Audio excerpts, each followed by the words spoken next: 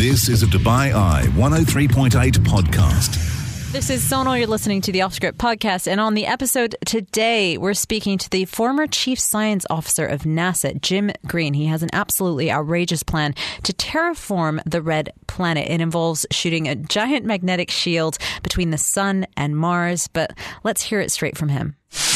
The Big Interview with Off Script. Now, before we get into this big interview, this is kind of a feature we're trialing out. We're calling it Off Script 2099. I love that title. We're delving now into the realm of science fiction about things that, where does the boundary between sci-fi and reality begin and end, essentially? What's actually in our future if we think far enough ahead? And we're looking about colonizing, specifically terraforming Mars, and we'll talk more about what that means. But it did make us think about what are some of the things that sounded absolutely insane to you when you first heard them announced, but then of course, they worked out in the end. Yeah, absolutely. I mean, for me, there was a couple. When I was a kid, Concorde was a thing. Yeah. And also the bullet train. I remember seeing reports on like kids' TV about Japan, and the bullet train was part of it. And that idea of travelling so fast to me just seemed outrageous. And then, sure enough, I went to Japan many years later and I got on the bullet train and I lived out a little dream. It was nice. But yeah. That came full circle. It came full circle. I remember at the time thinking, no, that's balmy. You can't travel that fast. Absolutely not. 600 miles an hour or something like that. Yeah, it is incredible. It's such an experience. And unsurprisingly, Chris went to the world of sport. The idea of a FIFA World Cup in Qatar. Could have never imagined that could and would be true. Yeah. For me, it was definitely, I remember when the Palm Jumeirah, the concept of it was announced, because of course I grew up here, and it was the early 2000s. They had kind of said, we're building this giant palm island in the sea where it didn't otherwise exist. And this was before this was the first real massive reclamation project I can remember hearing of. And I just remember thinking, that sounds insane. And also, why? And then, lo and behold, some 20 years later, I spent some time living on the Palm, and it's actually one of my favorite spots in Dubai. So it actually happened. It totally worked out. There are things that you can sometimes hear of and think that is absolutely mental. Why would we do that? How will we do that? And all it takes is enough people with a vision and the decision to go through with it to make it turn into reality. So that's where we're going to here, because earlier in January, we told you about a very accomplished NASA scientist. He had an outrageous plan that we talked about. Jim Green, he's NASA's chief scientist, was saying goodbye to the agency, retiring after 4 decades of work there. He spent 12 years as the director of NASA's Planetary Science Division, and the last 3 years there as its chief scientist as well. And he was making headlines because he was talking about a plan to terraform Mars, essentially make it habitable for humans by warming and thickening the atmosphere of Mars using a giant magnetic shield between the red planet and the sun. Now, this sounds, even just trying to think of or visualize this sounds insane. So the idea is that by doing this, you would create some sort of atmosphere on Mars that would bring the temperature and pressure levels to the point where humans could walk on the surface without a suit. Wow. And without their blood boiling in their bodies, essentially. Right. You would still need some oxygen, but there would be basically more decent levels for you to exist on the planet. And we're going to get into this with NASA's Jim Green. And I want to get straight into this conversation with Jim Green. He is NASA's chief scientist. And we love talking to astronauts, talking about space, and especially talking about outrageous plans for colonizing space on the show. I kind of wish Robbie was here because I think his blood would be boiling at this particular topic, because Jim Green, who is retiring from NASA after a long and accomplished career there, is essentially proposing that we place a giant magnetic shield between Mars and the sun so that it can help Mars recreate some sort of atmosphere so that humans can walk on the surface with a little bit more ease than they would be able to currently. So a little bit of background for this that you need to understand. A magnetosphere is a topic that you're going to hear him talk about. It's essentially the same way that our planet has a magnetic field around it. It's a really important aspect to shield a planet from radiation, but also to maintain its atmosphere. Okay. One of the reasons Earth has an atmosphere is because we have a strong magnetic field. Okay. So that's just a little bit of context to understand this interview. And of course, this idea sounds absolutely bonkers. So I have to admit, when I was speaking to Jim, I was expecting him to be a little bit out there, and he wasn't at all. So Really? How did such an idea even present itself in his mind? How did he stumble across this very thought? Well, I'm a magnetospheric physicist. which means I never met a magnetic field I didn't like. So I'm well versed in how the solar wind interacts with the Earth's magnetosphere and many of the other planets. And of course, Mars, which used to have a magnetosphere, no longer generates its own magnetic field. So consequently, what's been happening that one of our major probes called MAVEN has uncovered is indeed the fact that the solar wind is starting to strip the atmosphere of Mars. And so consequently, over billions of years, Mars's pressure, its atmospheric pressure on the surface, is very low. It's about 1% that of the Earth's. And they believe that a significant portion of that's been stripped by the solar wind. Magnetic fields help stop that.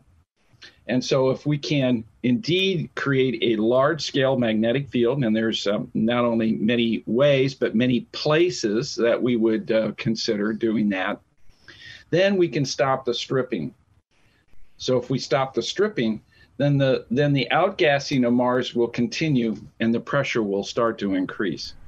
And if that happens, so will the temperature. And that means Mars will start the process of terraforming itself. So essentially create some sort of artificial magnetic field, and the atmosphere will be able to start to slowly rebuild over time. Wow. Yeah. And the idea of terraforming, I was looking into this today because it does seem so science fiction. It's not just about Mars. It's a concept in general about modifying the atmosphere, the surface, the ecology of a certain planet or other body to be similar to the environment of Earth. Making it habitable by Earth-like beings, you could say. Yeah. And this is a concept that's been around for quite a while. Carl Sagan, the astronomer, proposed the engineering of terraforming of Venus back in 1961. Oh, wow. There have been other references to it in science fiction as well. So this has been a topic that's been kicking about for a couple decades now. And I've realized there are a number of ideas that are floating around. And a giant magnetic shield is not even the weirdest one. It does not even rate on the scale of the wackiest ideas. I mean, some of the other things that have been proposed are the ideas of sending solar-powered greenhouse gas-producing factories up to Mars, kind of an artificial greenhouse gas effect that we could do. And it would mimic the natural process of photosynthesis. So it would take in carbon dioxide, emit oxygen, until very gradually over many, many years, the Martian atmosphere would be oxygenated. So that's one idea, is massive greenhouse gas kind of factories. Another idea, and this one's wild, is a couple of space scientists by the name of Christopher McKay and Robert Zubrin have said that we could hurl large icy asteroids with a lot of ammonia at the red planet. So essentially shoot asteroids at Mars. And the idea is that smashing an asteroid of a massive size into Mars would create an energy impact that would raise the temperature of the planet by 3 degrees. Raising the temperature by that amount would melt 1 trillion tons of water, they say. They hypothesize. That's basically the idea is then to just keep doing that. Do a number of these missions over the course of 50 years until eventually you create a temperature climate and enough water that they say would cover 25% of the planet's surface. So when you hear that, when you hear the idea of just smashing multiple asteroids a year into Mars, suddenly the idea of a magnetic shield doesn't sound so wild, does it? Sounds quite sensible, actually. I asked Jim Green about what exactly this magnetic shield is, because I, for one, was imagining something out of like Star Trek or a Marvel movie. You know, when you see that invisible force field sometimes that appears? Yes, yeah, absolutely. That's what I've got in my head. But what is an actual magnetic sphere in the sense of in the sense of what he's talking about? What does it look like? The basic part about how to generate a magnetic field really comes about from moving charged particles. So in your house, you have wires you plug into the wall, and electrons are moving in the wire, and that creates your electricity, but it also creates a magnetic field. And so consequently, moving charges create magnetic fields. And so when we go into space, although we don't have wires, we indeed can generate these charged particles and move them from place to place, creating a current. It's all about how fast they move, how many they are, and where we put them that can generate this magnetic field. When he says it, it almost sounds reasonable. Because essentially, it's just talking about charged particles and getting them in the right place, in the same way that we used charged particles here on Earth for different applications, electricity, etc.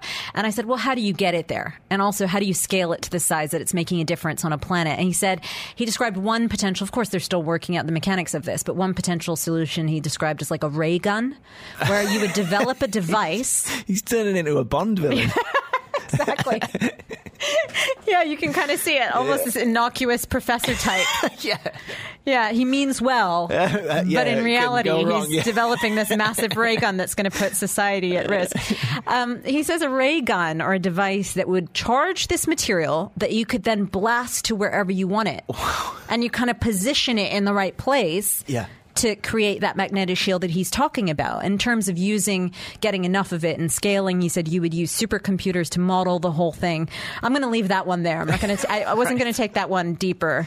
But in terms of the people that think that this is something we should do, it's fair to say that this is controversial, that this is polarizing, not just amongst the general public, but amongst planetary scientists, because it's not just good old Robbie Greenfield who thinks this is unnecessary and irresponsible.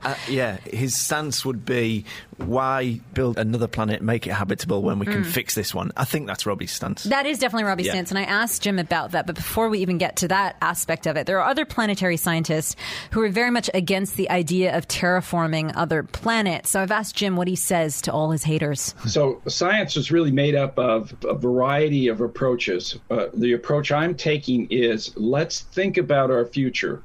Using our computer analysis capability, what we know about the environment, let's stress it. Let's change it. Let's look at it and see what the results are. This is very much like predicting climate change on Earth based on current observations. You want to project into the future what will happen.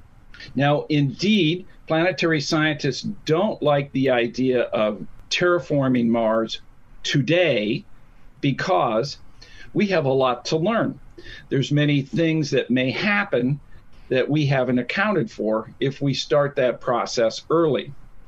So we are scientifically scrambling to figure out everything about Mars that we need to know, such that when we get to the point of generating magnetic fields and having humans on the surface of Mars, then that process of terraforming can be well managed, well understood, with no surprises.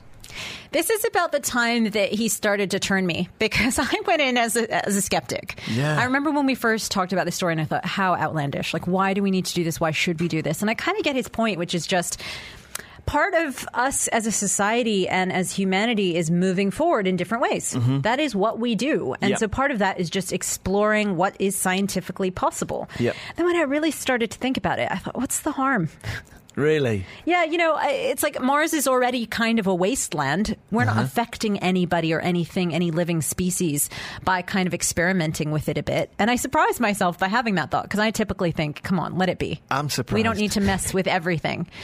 But yeah, I get the idea of, like, why not explore the notion, explore the thought, figure out what's possible. I mean, that's how all human advancement has ever happened. That's how all technology has ever happened, we're not right? in caves, right? Yeah. Yeah, I mean, if everybody thought the way that I do or Robbie does, then we would still be living very much in caves, I think.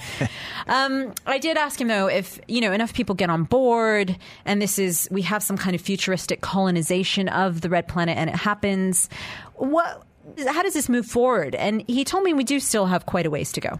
Well, NASA is planning to leave low Earth orbit, learn to live and work on a planetary surface. That first one will be the moon. We will use the resources at the moon, such as in the permanently shadowed regions, the water that's trapped there. Then we'll learn how to live and work on other planets like Mars. So this is indeed a stepwise process that we go about learning at each of these steps. And when humans show up on the surface of Mars, whether there's a magnetic field there or not, the terraforming process will start. I mean, we are terraforming this planet. Humans require a variety of resources that we will then bring and use. the concept of planting material on the surface, whether it's initially encased or as the temperature and pressure of the atmosphere increases, we can plant and grow food, trees on the land itself. That will eventually happen. But the concept of terraforming is really done in phases. No one expects in our lifetime, or maybe several upcoming lifetimes of our kids and grandkids, and et cetera, that Mars will ever look like Earth. But as we begin the process of changing the atmosphere such that humans can live and work on that surface much more easily, that will then produce what we call terraforming concepts. And right now, we're running those in supercomputers to see what the results are. So in short, NASA's already planning to have colonists on the moon and then onto Mars. We might as well start the science for making Mars a little bit more of a pleasant place for those colonists to be. That's just great. It's fascinating. Yeah, I mean, the whole idea is really fascinating. And somebody calling me out, Alex, said that comment that Mars is a wasteland sounds very colonial, similar to what the Europeans might have thought as they were trying to discover the world. And I think that's a fair point. Just because we don't understand something doesn't mean that there isn't some sort of existence out there that is outside of our comprehension. Yes, exactly. So fair point to that. Fahad said, all I see is Leonard for Big Bang Theory when listening to this interview. Yeah, I like this one from Sam that says, in the 90s movie Total Recall, there was an idea given to build a mega machine to drill into the Mars iceberg to release oxygen to the atmosphere. Seems feasible. Well, let's continue this chat and wrap up this chat with Jim, because, of course, this is off script. Yep. I had to ask him about the movie The Martian, and it turned out that he was, in fact, NASA's head consultant for the movie. And this is what he had to say about that whole process. So Ridley Scott and his team called us, and I was assigned to work with his team, providing all sorts of background information, what Mars looks like, how the spacesuits should work, ion engines, you name it, we talked about it. And so the end product, The Martian, the movie, is pretty spectacular. It's very representative, I would say, of what it's going to be like in exploring Mars as it is today for our humans. We will see that happen in our lifetime as we move then from the moon to Mars in the late 2030s and into the 2040s. So it's a really exciting time. Now, it is science fiction. There are a few things in it that they didn't get right, but they used for dramatic purposes, like the dust storm. Dust storms on Mars aren't anything like what you see in the movie. But it's a great thing to watch and to think about how Mars will look, how it will feel, and what we will do on the red planet. Is the overall premise relatively conceivable in the sense of if we could get there and we had these sheltered environments? Or did you think, this could never happen in the way that it's being portrayed? No, it's very close to what NASA was planning. Andy Weir did indeed do his research, see what NASA was doing, and then began to weave that much into the story. Now, there's a couple things about it, one of which is the story is all about going to Mars with several major missions, and that each time they go to a different place. NASA's not planning to do that. NASA's planning to go to one place on Mars multiple times. Maybe for 100 years or more. And so this will be a base that will continue to improve and grow, and it'll be from that position we will move out to explore the red planet. We land in one place, we live in another place, and we explore various places within that 200-kilometer diameter. And we extract resources. We go and we find water, we find the minerals we want, we ground them up, we use them in our 3D printers, we build habitats and structures. And so that's another contrast between NASA's approach and the movie. And just like that, Robbie's kind of vindicated for his ludicrous comment about thinking that The Martian was real. Okay, It is ridiculous that he didn't realize that man has not set foot on the moon just yet. However, there is something very real about its portrayal. So if you're interested about what future life on Mars could look like, about what people think it might look like, then The Martian apparently is a good example of that.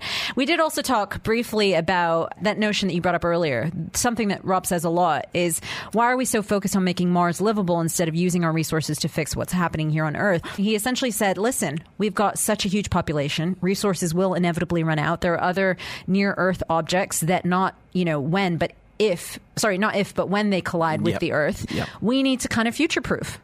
Wow. Was his way of answering that. Yeah. So big thanks there to Jim Green for sharing his fascinating research and his ideas. He will be continuing his science even as he moves on from NASA.